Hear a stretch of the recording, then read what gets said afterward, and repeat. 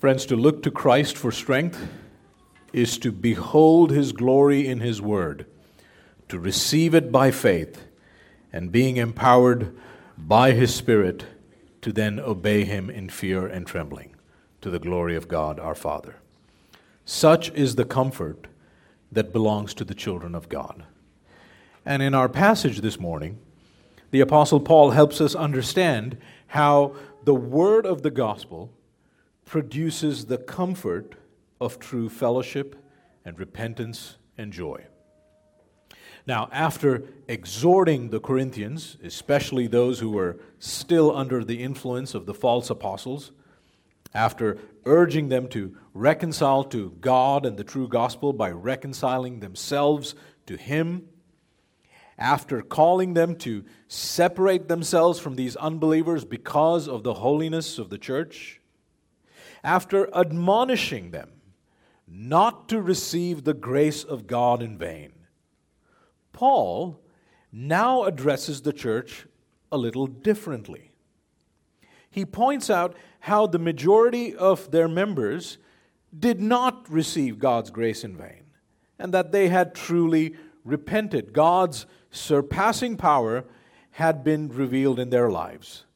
They had received gospel comfort. And in that work of God, Paul greatly rejoices. You see, Paul writes these words to not just build up the repentant and encourage them, but he also does it to teach the unrepentant how the reconciling grace of the true gospel produces fellowship and repentance and joy. So that's what we'll see this morning. So turn with me in your copy of the Scriptures to 2 Corinthians chapter 7, verses 2 to 6. 2 Corinthians 7, 2 to 6. 2 to 16. And let's ask the Lord for His help as we approach His Word. Let's pray. Father, we pray that You would now teach us to grieve over things that You would grieve over, and to rejoice over things that You would rejoice over. Comfort us, O Lord, so that our hearts would be filled with joy as we minister the gospel to one another. In Christ's name we pray. Amen. It's not uncommon these days to hear both evangelical pastors and Christians getting excited about the size of their churches, the number of baptisms they did in a year, the scope of their budget, the number of programs they run at church, and the effectiveness of their social media presence. None of these things, of course, are bad things to think about. But if that's all that gets you excited, if that's all that you can think about, well, I want to suggest that perhaps their excitement in some ways is informed by their understanding or lack of understanding of what the church is. Now, when you read the New Testament, you will be hard-pressed to find any kind of excitement, let alone discussion concerning such matters or related matters. Instead, you will hear the Apostle John saying things like this: I rejoiced greatly to find some of your children walking in the truth, just as we were commanded by the Father. 2 John 1:4. You will hear the Apostle Paul in 2 Corinthians 7, verses 2 to 16, rejoicing over the repentance of the Corinthians, not because it was such a great statistic to boast about, but because this news comforted him in his affliction. It enabled him to persevere, and it glorified God. You see, in the previous chapter, 2 Corinthians 6, verses 16 to 18, Paul demonstrates that the comfort that was announced by the prophet Isaiah in the Old Testament for God's people, that good news, that message of saving grace, he says that was fulfilled in the death and resurrection of Jesus Christ, who inaugurated the new covenant. And in this letter, Paul labors to show that the power of the gospel that he proclaimed was active in the lives of these Corinthians who had the Spirit abiding in their hearts. This gave Paul great joy and confidence that God was bringing about the redemption of his new creation, of the citizens of his kingdom that Isaiah had prophesied about.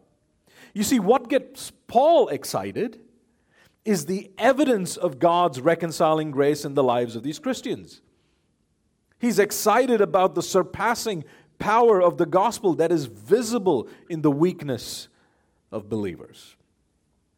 You see, Paul has learned to see, not with the eyes of the flesh, from a worldly perspective, but to see all things through the lens of the gospel and the new covenant. He has learned to see with Christian eyes.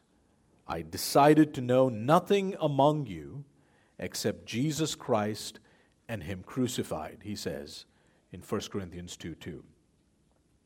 Paul doesn't glory in external appearances like those false apostles. No, he is concerned about the hearts of believers. He rejoices over things that God rejoices over, and he grieves over things that God grieves over. And he calls the Corinthians and us to do the same.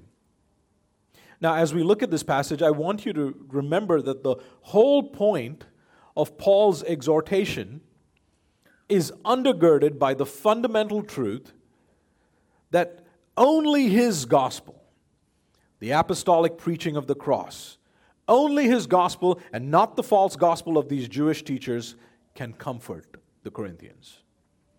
And the first truth that we must learn to see and rejoice over is this: the gospel comfort of genuine fellowship. The gospel comfort of genuine fellowship. Look at verse 2. Paul says, "Make room in your hearts for us." Now, this is similar to his exhortation in chapter 6, verse 13. Widen or enlarge your hearts. The difference is that in chapter 6, verse 13, he's talking to those who needed to repent. Whereas here, he is speaking to the repentant. He's rejoicing over their repentance, in fact.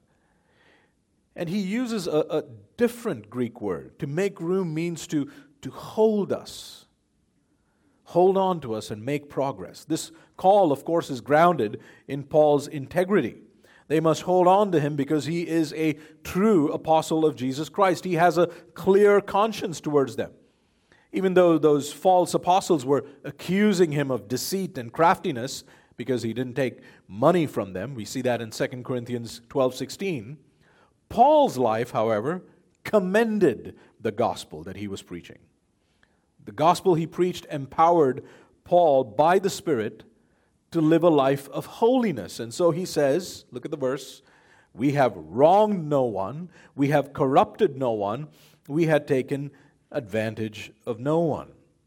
He dismisses these accusations.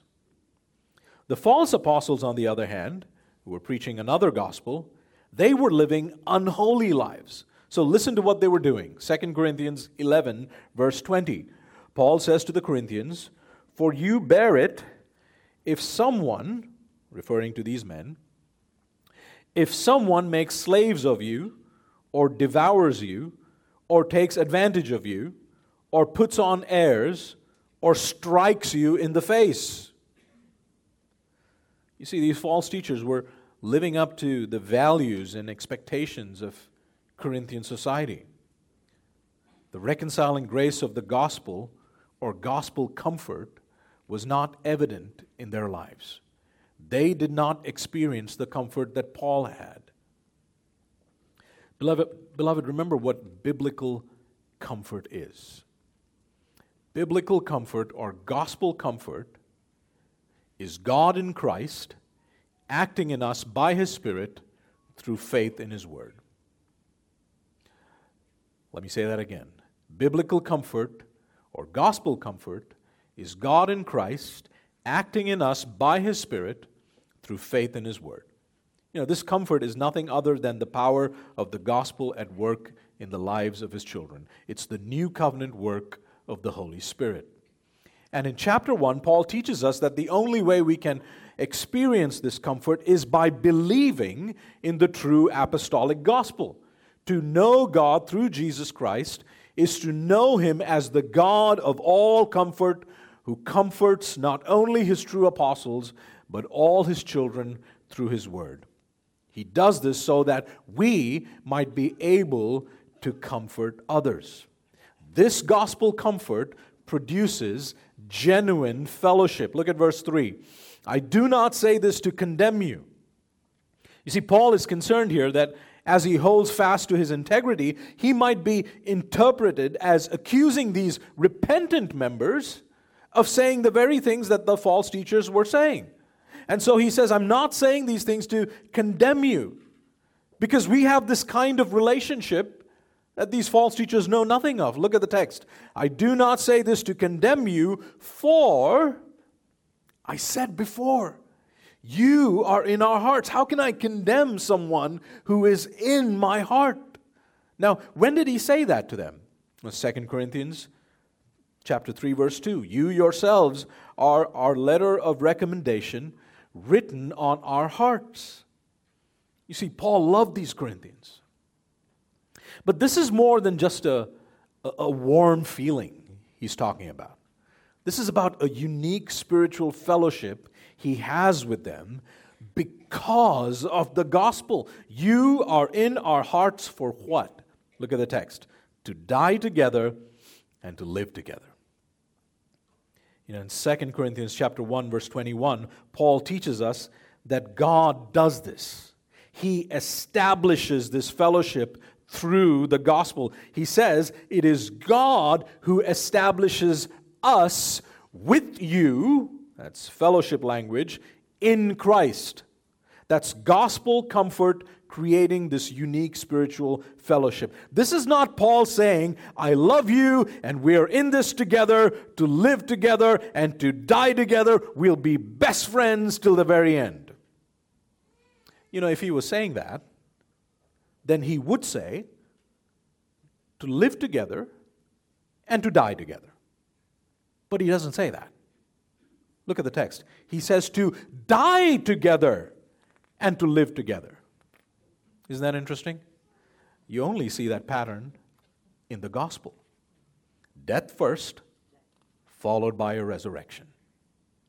You see, what Paul is doing here is that he's reminding these Corinthians and us of this precious and sweet fellowship, this interdependence that believers have because of the gospel. The dying and living together is nothing but our identification with Christ as His body, the church. You know, Paul says in 2 Corinthians 4, verse 10, that as jars of clay, we are always carrying in the body the death of Jesus, so that the life of Jesus may also be manifested in our bodies. According to Paul, our afflictions, our sufferings, our sorrows, our discouragements, all of them are death-like. Figuratively speaking, we die. Our lives are shaped by cross-like afflictions. God ordains this. He leads us into these trials. Why? So that He can comfort us, so that He can work His life-giving resurrection power in our afflictions and sustain us. And when He does this, His power is made evident in our weakness, and He gets all the glory. You see, when God comforts us in our suffering, He not only cheers our spirits and calms our fears, He also emboldens us in our beliefs. And He empowers us to do what is God-glorifying. You know, that's what true comfort and true encouragement does. God enacts, as it were, the sufferings of Jesus in our lives so that He can reenact His resurrection in our mortal, perishable bodies. And those resurrection-like Spirit-empowered comforts are nothing but a foretaste of our final bodily resurrection. And yet, as we saw in chapter 1, our figurative dying and rising, the comfort that we receive through that experience as we look to God who raises the dead, that comfort is meant not just for us, not just for our comfort. No, it's meant to be shared with those God Himself has established us with in Christ, with fellow members in the body. The resurrection power of Jesus' life at work in us, that gospel comfort, is meant for ministry. We are comforted so that we can comfort others. And Paul is saying to these repentant Corinthians, I know that that's the kind of fellowship and relationship that we have. Look at verse 4. I am acting with great boldness towards you. I'm not beating around the bush. I'm giving it to you straight. I have great pride in you. He delights in this fellowship. And what does that produce in him? I am filled with comfort. In all our affliction, I am overflowing with joy. See, there's something that God has done in these Corinthians so that through them, in fellowship with them, Paul receives comfort in his afflictions, and the nature of this relationship causes him to rejoice, to overflow, to abound with joy. Beloved, I wonder if this is how you see your relationship with other members in this congregation. Does the gospel you believe cause your heart to delight in other brothers and sisters, knowing that they are God's instruments to bring about your repentance when you sin and to bring about your joy when you suffer? Do you keep everyone at arm's length?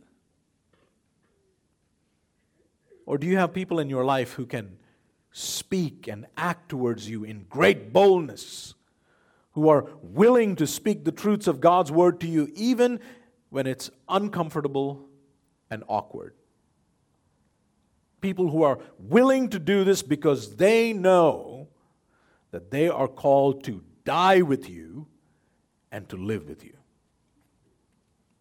You know, Paul says that the gospel comfort that created that genuine fellowship between them is the reason he himself is filled with comfort in his affliction, and that causes him to rejoice. Now, the question we should ask is this: in what way did God comfort the Corinthians, and how did God work in them? And how did that work reach Paul to comfort him in his affliction? And that brings us to our second point. The second truth that we must learn to see and rejoice over is this: the gospel comfort of genuine repentance. The gospel comfort of genuine repentance. See, Paul goes on to explain how the power of the gospel in the lives of these Corinthians ministered to him and led to joy in his affliction.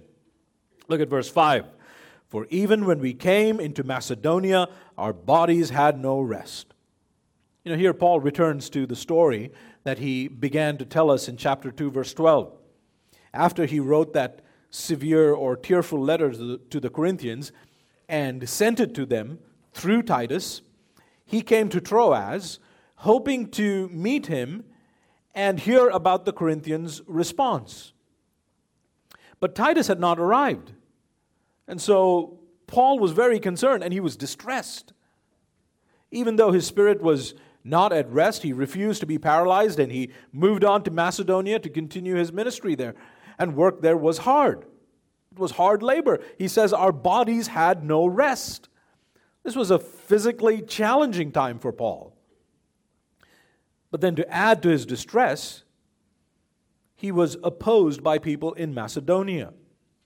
Look at the text. But we were afflicted at every turn, fighting without and fear within, contending with external threats and problems, as well as dealing with his inner anguish. Distressed about his situation in Macedonia, as well as being fearful about how the Corinthians would respond to his letter of rebuke. You know, that was Paul's physical and spiritual condition in Macedonia. Now, friends, if this was you, what would have made you happy? What sort of comfort, what sort of divine relief would you have wanted in that situation? Well, look at the comfort that Paul received. Verse 6. But God who comforts the downcast. Isn't that a wonderful phrase? Beloved, the revelation of who God is in these words ought to be a soothing balm for your souls this morning. Our Father is the God who comforts the downcast. Downcast. Does that describe you this morning? Are you depressed, dejected, burdened, weary, perhaps contrite over your sin, brokenhearted, discouraged? Oh, friend, listen to the word of the Lord. He is a God who comforts the downcast. He is the source of all comfort. It is He who keeps His promises by sending His Son, who calls us into fellowship with Him by filling us with the new covenant blessing of the Holy Spirit. The Holy Spirit whom Jesus calls the Comforter. This is how Isaiah described the restoration of Israel. Isaiah 49, verse 13. Sing for joy, O heavens, and exult, O earth. Break forth, O mountains, into singing, for the Lord has comforted His people and will have compassion on His afflicted. And Paul sees this being fulfilled in the church. Paul says, but God who comforts the downcast comforted us. How? By the coming of Titus. Did you see that? God is the source, but His blood-bought people are the means, the instruments by which He dispenses His comfort. Beloved, do you have someone like Titus in your life? Perhaps more? Are there a few members, brothers, or sisters that you know that you can rely on to minister to you in your time of need? Beloved, look around you. These members are the God-ordained means for your comfort and joy. Don't deprive yourselves of the comfort that God Himself wills to give you. Don't deprive yourselves of that comfort by isolating yourselves in your pain. You know, the very coming of Titus was a comfort to him. I hope you see that in the text. Because he knew Titus's godly character. Paul calls him my true child in a common faith, Titus 1:4. In 2 Corinthians 8, verse 16, Paul says Titus had the same pastoral care for people that he had. Now, these two men, Paul and Titus, culturally speaking, were worlds apart. Paul was a Jew, while Titus was a Greek. And yet, here's a wonderful example of the godly presence of one brother from one place comforting another from a different place. Brothers, you don't need to be a Filipino to comfort a downcast brother from the Philippines. You just need to be a Christian. You can be a Christ-like man from the UK and comfort a brother from Ethiopia. You can be a Christ-like sister who is from India and comfort a sister from Iran or America. And here's why. Because the comfort that God works through His people is not cultural wisdom, but the wisdom of His Word. And we see that in this text. Paul was comforted by Titus's arrival. Look at verse 7. And not only by his coming, but also by the comfort, remember what comfort is, It's the power of the gospel working in someone. Paul was comforted by the comfort with which he was comforted by you. Titus both saw and heard some things in these Corinthians that comforted him, and he brought that to Paul. Do you see how the Corinthians ended up ministering to Paul through Titus? So what did he see? What ministered to him? And how did he comfort Paul? Look at the text. As he told us of your longing. He told Paul that the Corinthians had repented of their folly and were now longing to be restored to Paul. Your mourning, they were lamenting, grieving over their sin. Your zeal for me, they were now devoted to Paul and were greatly concerned for his well-being. Titus saw how God had worked powerfully through Paul's severe letter and how it comforted these believers. They had made progress. They had grown in their faith. And not only did this comfort encourage Titus, but through that news, he ministered to a downcast Paul. And by the Spirit, it bore this fruit. Look at the text.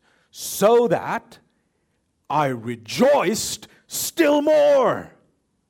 See, hearing about what God was doing in the lives of the Corinthians, hearing those words through Titus, was the means by which God's resurrection power brought life to Paul in his sorrow, and he rejoiced still more. Seeing Titus brought him joy, but hearing about the spiritual progress of the Corinthians brought him greater comfort that increased his joy. Beloved, sometimes the best medicine for your wounded soul, for your discouraged spirit, is to hear about what God is doing in someone else's life. Haven't you experienced times when you have read a Christian biography of what God did in someone else's life and experienced comfort in your affliction? Haven't there been times when you heard the testimony about God's sustaining and sanctifying grace in the life of another believer, another member, and it brought joy to your weary soul? Beloved, if you rejoiced hearing the stories of our members who had received God's comfort over the past 10 years at our anniversary dinner, if you rejoiced that evening, despite your own troubles, then brothers and sisters, rejoice even more. For you were being comforted with the comfort of others. Rejoice, for the Spirit is at work in you through the ministry of others. Now, how were these Corinthians comforted? What was the means of their comfort? Well, the means of their comfort were the words of Paul, the words of that severe letter that the Lord used to convict the Corinthians of their sin. And he tells us that. Look at verses 8 to 9. For even if I made you grieve with my letter, even if I caused you pain, pain from one Christian to another, beloved, speaking the truth in love, which is what Paul did, does that sometimes. Causes pain. Devoting yourself to the spiritual well-being of other brothers and sisters means that sometimes they will be hurt by what you say, and that's okay. I'm not talking about sin causing hurt. I'm talking about the truth causing hurt. You need to see yourself as a physician of the soul as you lovingly hold out what people have done against the mirror of God's Word. And they won't like what you're showing them. You see, the sanctification of a believer does not take place under anesthesia. Now, sometimes God's grace is very uncomfortable. It can be painful. But just as painful procedures are necessary to bring about healing in your body, painful conversations need to be had in order to bring about the healing and comfort of someone's soul. And you must love someone enough, like Paul loved the Corinthians, to risk being slandered and embrace the awkwardness and minister comfort to someone for their eternal good. You know, Paul says, even if I made you grieve, if I caused you to be distressed by my words, look at the text, I do not regret it. Though I did regret it, for I see that that letter grieved you, though only for a while. As it is, I rejoice, not because you were grieved, but because you were grieved into repenting. For you felt a godly grief, so that you suffered no loss through us. Here's what he means. Paul says, I know that that was a hard letter to read, and I knew that it would sadden you. I knew that you would feel hurt, and that it would cause you distress. In fact, I regretted it, but only for a little while. Way back then. I don't regret it now. Not any longer. Now I rejoice. I'll tell you why. I rejoice not because I enjoyed seeing you in pain, but because I see what God did through that letter. I see the outcome. I see the results. I see how God comforted you. Your grief, your hurt led to repentance. You felt a godly grief. You felt a godly hurt. Literally, a grief according to God.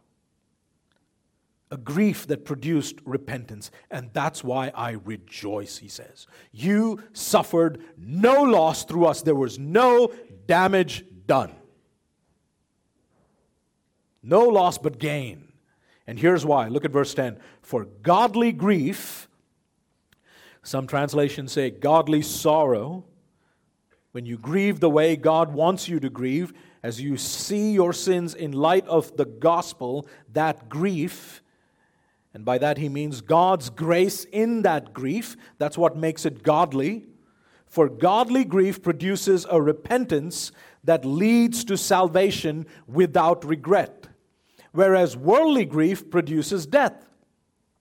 Paul says when you grieve over your sins rightly, it produces a repentance. Repentance means a change of mind, a turning away from your sins and turning towards God in Christ. It leads to salvation without regret. Paul is not saying that repentance is the grounds for our justification.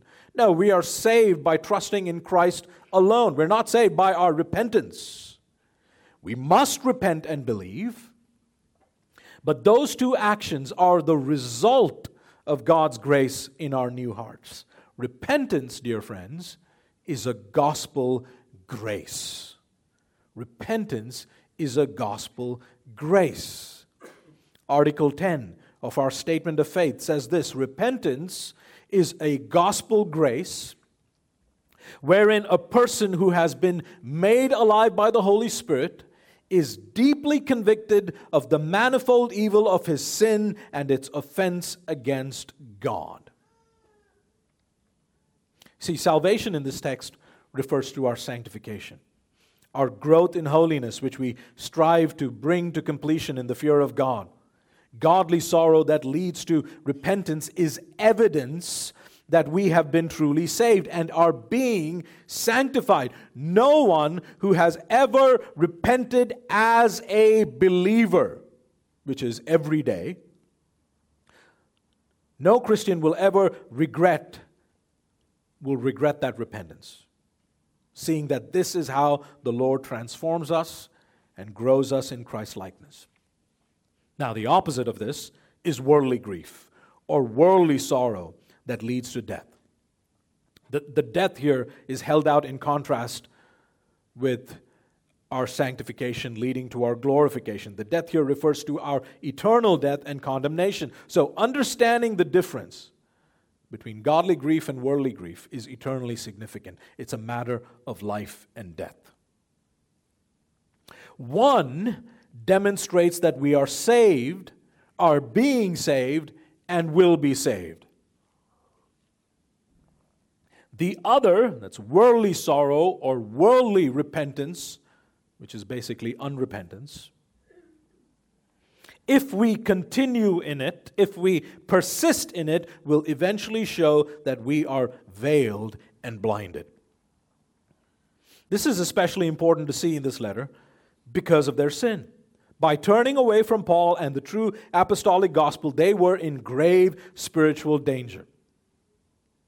In 2 Corinthians, we see that repentance and reconciliation towards God cannot be separated from reconciliation to Paul and his gospel. Now, what does that mean for us today? Well, since the church is founded on the apostolic word, we can say that there cannot be true repentance and reconciliation if someone does not acknowledge their sins according to the apostolic word, according to the Scriptures. Friends, genuine repentance flows from godly grief. We understand that. That's what Paul says. But how do we distinguish it from worldly grief? Well, to help us understand that, Paul gives us a sevenfold description of genuine repentance. A sevenfold description of genuine repentance. Now remember, as he describes this, he's not only commending the Corinthians and rejoicing over God's comfort to them. Titus has already told him about their repentance. He's rejoicing as he's describing them, but he's also building up the entire church so that those who haven't yet repented and haven't yet reconciled themselves to him will also be challenged to do so through these words. And beloved, as you hear this sevenfold description, I pray that the Lord will stir your hearts, that you will evaluate your own hearts and rejoice in the comfort of genuine repentance. Genuine repentance is marked by, number one, solemn diligence. Solemn diligence. Look at verse 11. Foresee what earnestness this godly grief has produced in you. Earnestness. A Christian who sees his sin must see his sin and define his sin in light of the Scriptures. And he must see it as soul-threatening. He must be earnest or sincere in carefully searching his heart. He must understand the error of his ways. He must study the circumstances and all the little steps that led up to it. He must examine himself to see where and how his emotions led him astray. He must identify ungodly and worldly counsel. He must recognize deceitful and sinful desires that led to those thoughts or actions. He or she must call sinful what God calls sinful. She must be earnest to weed out those sinful desires out of the seedbed of her heart, to confess them, kill them, and make no compromise with sin. Number two, genuine repentance is marked by a deep desire to change. Verse 11, but also what eagerness to clear yourselves. This is a holy passion to make things right in the sight of God, to do what is pleasing in His sight. In this case, Titus told Paul that the majority of the Corinthians had mourned over their sins and they were eager to reconcile to him. And brothers and sisters, the motive to change is also important and must be taken into account. For even an unbeliever, when he is caught for robbery and sent to prison, may desire to change his ways just to remove himself from prison. to remove himself from the suffering of the consequences of his actions. That's a worldly grief. Godly sorrow produces in a believer the realization that first and foremost they have dishonored God and have grieved His Spirit, and they desire to change. They desire to seek His forgiveness and restore the sweet communion they had with the Lord, to reconcile to Him and walk in the light. Beloved, genuine repentance is willing to listen and to do whatever it takes, even at great cost to themselves, in order to turn from their sin and turn to Christ for His cleansing power. Blessed are those who mourn, for they shall be comforted. Number 3, genuine repentance is good and angry. What indignation! This is a godly anger. This is to be distressed and mentally agitated over your sin. Anyone who is genuinely repentant hates what God hates. They loathe their sin and are repulsed by their sinful thoughts and actions. In other words, they don't take their sin lightly, and they see it as exceedingly evil. They desire to kill it and not make peace with it. Friends, any other kind of distress is worldly. You remember Judas? Judas was distressed over his sin, and he went and killed himself. Esau was distressed. He cried a lot. After realizing what he had done, he wept. But he did not find repentance. He was more concerned about getting back what was his, that blessing, than being made right with God. You see, somebody could be indignant, really upset, because they got caught. Their sin was found out. This too is worldly sorrow, where a sinner is agitated because he can no longer do what he wants. Others may be terrified at the prospect of repercussions and consequences of their actions, instead of first taking God's side against their sin. Thomas Watson wrote, "It's one thing to be a terrified sinner, it's quite another thing to be a repenting sinner." Number 4, genuine repentance is marked by holy fear. Verse 11, what fear? Genuine repentance is marked by a fear of God, a sense of trembling and brokenheartedness that we have sinned against the one in the presence of whom angels hide their faces and cry out, "Holy, holy, holy." It's that sense of realizing what it cost the Lord Jesus to bear that sin on the cross. But it's also recognizing that one day we will appear before the judgment seat of Christ and give an account to Him for all that we have done in the body. Number 5, genuine repentance is marked by a passion for righteousness. Verse 11, what longing!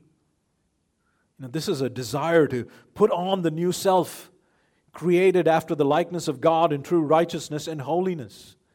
Such repentance is marked by a desire to flee to Christ by faith and seek His forgiveness and cleansing. As one writer said, repentance is the tear of love, dropping from the eye of faith when it fixes on Christ crucified. It is to seek the forgiveness of those you have sinned against, to resolve by the grace of God to turn away from your former practices and pursue reconciliation and restoration. As the Puritan John Angell James once said, our repentance should be as notorious as our sin. Our repentance ought to be as notorious as our sin. Or as John the Baptist said, we must bear fruits in keeping with repentance. You remember what he said when the selfish crowds asked him for specifics? Give us specifics, John. What does that mean? What do you want us to do? And he said, whoever has 2 tunics is to share with him who has none, and whoever has food is to do likewise. Then the greedy tax collectors came along and said, well, what does that mean for us, John? And he said, collect no more than you are authorized to. And then the discontent and cruel soldiers came along and says, John, what does that mean? What does it look like for us to bear fruits in keeping with repentance? And he said, do not extort money from anyone by threats or by false accusation, and be content with your wages. It's a passion for righteousness. Friend, if you're watching pornography, or if you are engaged in a sexual relationship with someone who is not your wife, what do you think? What do you think genuine repentance should look like? Number 6, genuine repentance recognizes the effect of your sin on others. Verse 11, what zeal! No one sins in isolation. Even the man who is sinning in secret is hardening his heart to the extent that it will impair his ability to minister to others in the body and subsequently fail to do what God has called him to do as a member. You know, the zeal that Paul refers to here is the determination that the unrepentant majority displayed in receiving and desiring to obey Paul's word in that severe letter. They understood the impact their actions had on the health of the church, and they wanted to do the right thing. Number 7, genuine repentance is marked by a love for justice. Verse 11, what punishment? You know, this word that is translated as punishment can also be translated as doing justice. It's a readiness to right the wrongs. In this case, it was to discipline the man who had sinfully opposed Paul. And his discipline is described as, you remember, the punishment by the majority. Beloved, do you see what happened at Corinth when a majority of the church repented? They disciplined unrepentant sin. Churches who do not practice biblical church discipline are in sin. Beloved, when the Lord comforts us with His word and we repent, there must be a willingness to right every wrong. And that means if you have committed a crime, turn yourself into the law. It means making restitution if you have sinned by stealing.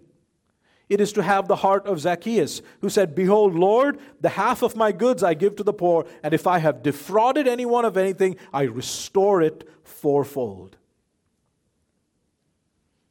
Beloved, if you have confessed your sin to the Lord, if you have sought His forgiveness, but have not sought the forgiveness of the person you have sinned against, you've not pursued reconciliation with them, then you have not truly righted your wrongs.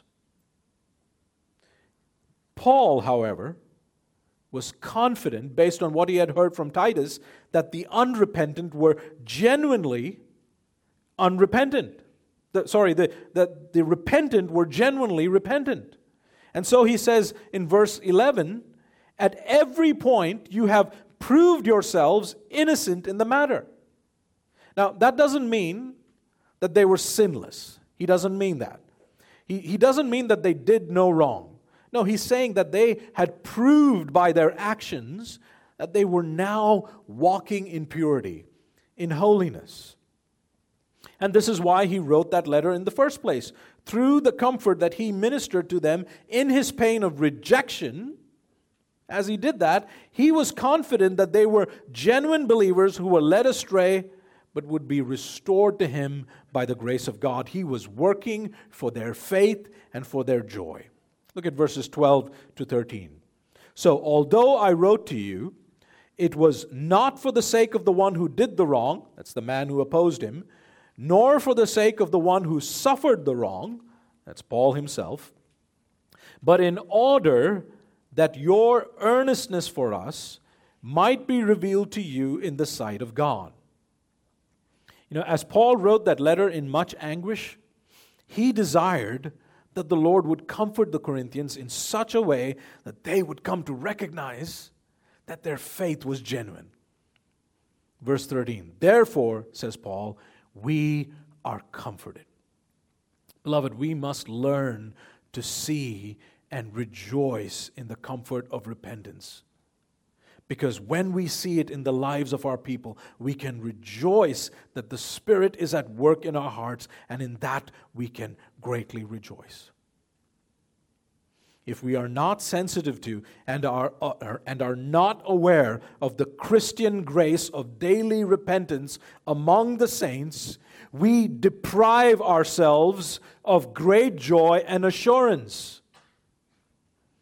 The comfort of repentance is a wonderful thing and ought to produce in us humility and gladness. Beloved, we stumble in many ways, so many ways, every day. And the Lord works in us to bring us to repentance through the ministry of the Word, through His precious saints. Share these stories of everyday repentance that you experience in your life. Share them with one another and rejoice. And did you know that as we rejoice, God multiplies our joy? Our joy is multiplied when we see other people's joys. That brings us to our third point. The third truth that we must learn to see and rejoice over is this: the gospel comfort of genuine joy. Now, in addition to being comforted by the news of the Corinthians' repentance and rejoicing in that, Paul tells us that his joy was multiplied when he saw the joy of his friend Titus. Friends, genuine joy is contagious. And it's a precious comfort we have from the hand of the Lord. Look at verses 13 and 14. And besides our own comfort, we rejoice still more at the joy of Titus, because his spirit had been refreshed by you all. Whatever he saw and heard from them encouraged him, and he was refreshed. I suppose Titus would have gone to Corinth carrying Paul's letter of rebuke with some trepidation. After all, Paul had told him how badly things had gone, and Titus must have thought, oh boy, I wonder how this is going to go. I wonder how they'll react. Can you imagine his joy when the majority of the congregation repented? Oh, what an encouragement that must have been for him. And Paul's joy was doubled upon seeing Titus's joy. Because when he sent Titus, he had told him that he was confident about how most of them would respond. And so Paul is simply thrilled. Look at verse 14. For whatever boasts I made to him about you, I was not put to shame. I was right. But just as everything we said to you was true, so also our boasting before Titus has proved true. Paul says, when I saw Titus's joy, it just made me so much more confident about your faith.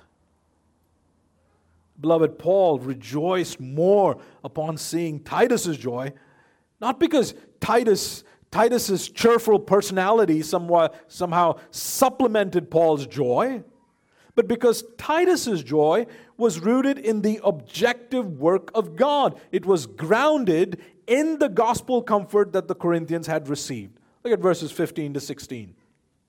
And his affection for you, Titus's compassion, his love for them, his affection for you is even greater. Well, what's informing that? As he remembers the obedience of you all. You see, this was the result of God's comfort. Through Paul's words of hard love, it resulted in true repentance and the obedience of faith. And notice the attitude that their obedience had. How you received him with fear and trembling. The Corinthians received Titus and the letter as though they were receiving Paul himself. And the power of the gospel fueled their repentance and obedience. That phrase, fear and trembling, that's actually an Old Testament phrase. It's how people respond to the Lord's presence and power. This is how they responded to Yahweh's presence and power. And Paul frequently uses it in his epistles. The most famous one is in Philippians 2:12. Work out your own salvation, he says to the congregation at Philippi. Work out your own salvation with fear and trembling. Why? For it is God who works in you, both to will and to work for His good pleasure.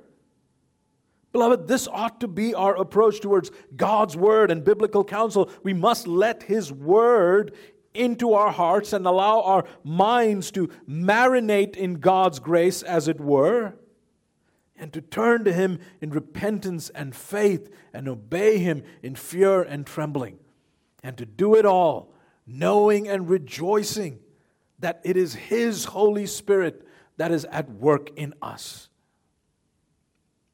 Beloved, when you witness the Spirit producing the comfort of joy in your brother or sister, because you are united together in the body of Christ, He causes your heart to rejoice even more.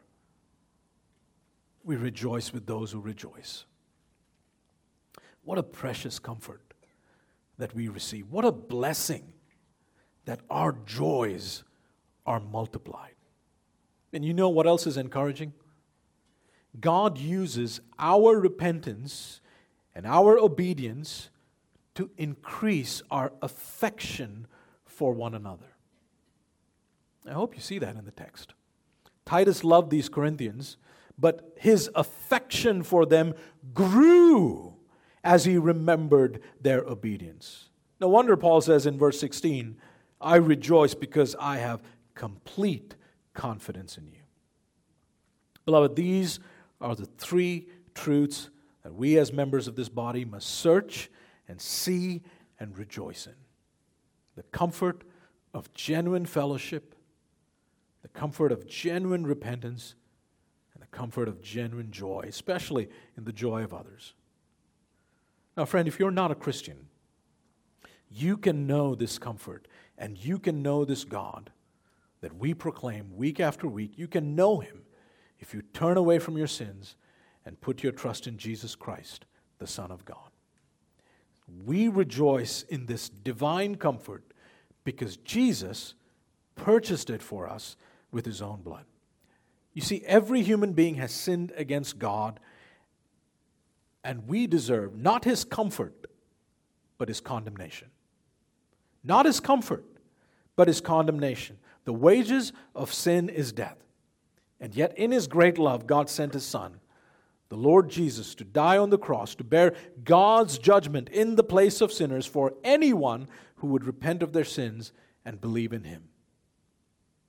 And then on the third day, He rose from the dead to give us new life and to reconcile us to God. Friends, this is the good news of Jesus Christ. Now, you heard me say that repentance is a gospel grace.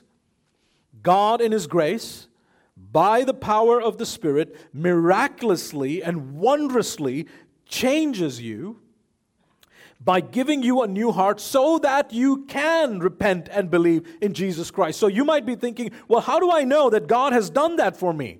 Well, He does it as you hear the words of the good news of Jesus Christ that you just heard from me right now, of what Jesus did to save sinners. God works as you hear that good news. And if you're wondering, how do I know if He's given me the grace to repent and believe? It's very simple. Repent and believe. The only way you can do is if God has first done. You want to know if He's done it? Repent and believe. Oh friend, receive the comfort of God's grace today. Repent and believe in Jesus Christ. Let your quest for happiness and comfort end today by turning to God in Christ, the source of all comfort. His grace is marvelous. His grace is matchless, and it is freely bestowed on all who believe in Jesus Christ. Let's pray together. Father, we rejoice in the comfort we have because of Christ. And Lord, we pray for each one of us that as we heard your words, that you would work in us to produce in us a deep repentance that leads to joy. Comfort us in our affliction. Wake us up from the sleepiness of sin. Open our eyes to see the glory of Christ. And cause our hearts to cling to Him. Cause us to rejoice in Him alone. In Christ's name we pray. Amen.